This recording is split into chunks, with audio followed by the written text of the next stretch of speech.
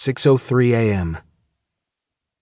She managed to slur a few words, but I interrupted. "Go lie down, Mom. I'll make breakfast in a minute." A half hour later, I had gotten dressed, fed my dog, pressed start on the coffee maker, and was sorting through the mail left in a heap by the microwave. My stomach leaped into my throat when I came across a slim letter stamped with a cardinal red logo.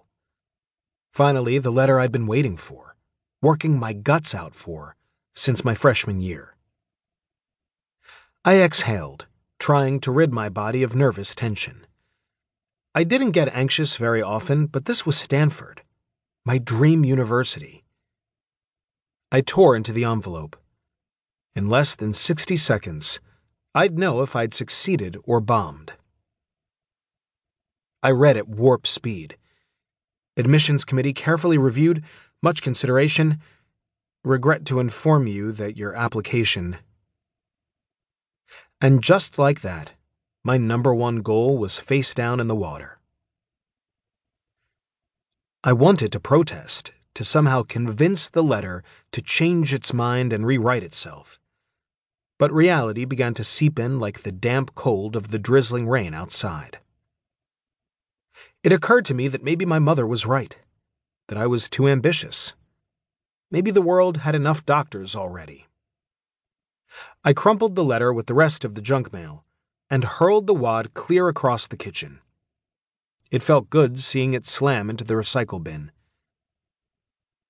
Maybe if there hadn't been a sink full of dishes, I would have sat and sulked. I rinsed my mom's sticky wine glasses, battling the sting of disappointment. It's not the end of the world, I reminded myself. I'd already been accepted to my hometown university, Boston College. Hardly a bad plan B. And it fulfilled my second biggest goal, to get out of Masonville, Texas, for good. I'd been here 3 months and still couldn't get used to seeing cattle graze next to busy streets. I stared at the wet streaks on the kitchen window and shook my head. Another dreary day. It was like a gang of storm clouds stalked this hill country town, bringing downpours and gloom and charcoal-colored sunsets. But the press loved the weather. The ominous drizzle was the perfect backdrop for their never-ending news coverage about the Masonville High suicides. Sure enough, on the TV mounted to the kitchen wall, a reporter was going on and on about the deaths. She was interviewing some psychiatrist whose big words failed to offer any solutions. What would cause a whole string of people to murder themselves? As much as I prided myself on having logical answers for everything in life, this was beyond me. I wiped dishes dry while footage played from the last town hall meeting. Same as all the others. Sobbing mothers, finger-pointing fathers, school administrators pleading with the crowd to stay calm. Then it was back to the know-it-all reporter. She was one of the worst. With every suicide at my school, she was among the first to flock to our campus in a race to broadcast the latest tragedy. It was like having ravenous vultures perched over you every day, watching you, licking their beaks. Thanks to the media, the nation was now captivated by the so-called Masonville suicide saga. It was reporters like this one who made our brand new school out to be the 8th wonder of the world, the ultimate reality freak show.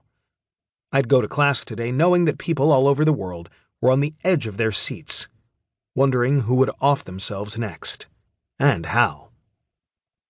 This was not how I'd envisioned my senior year. I texted my kind of girlfriend, Jess, about to leave. We'd been spending time together for 2 months now, but had yet to make it official. I wasn't big on commitment, and I guess she picked up on that. I carried some buttered toast and a cup of coffee into the living room for my mom, who was sprawled on the sofa. Why was she lounging around while I made breakfast? This was my life. Most days I was pretty good at dealing with it. Today, not so much. But it wasn't all bad, with the exception of her constant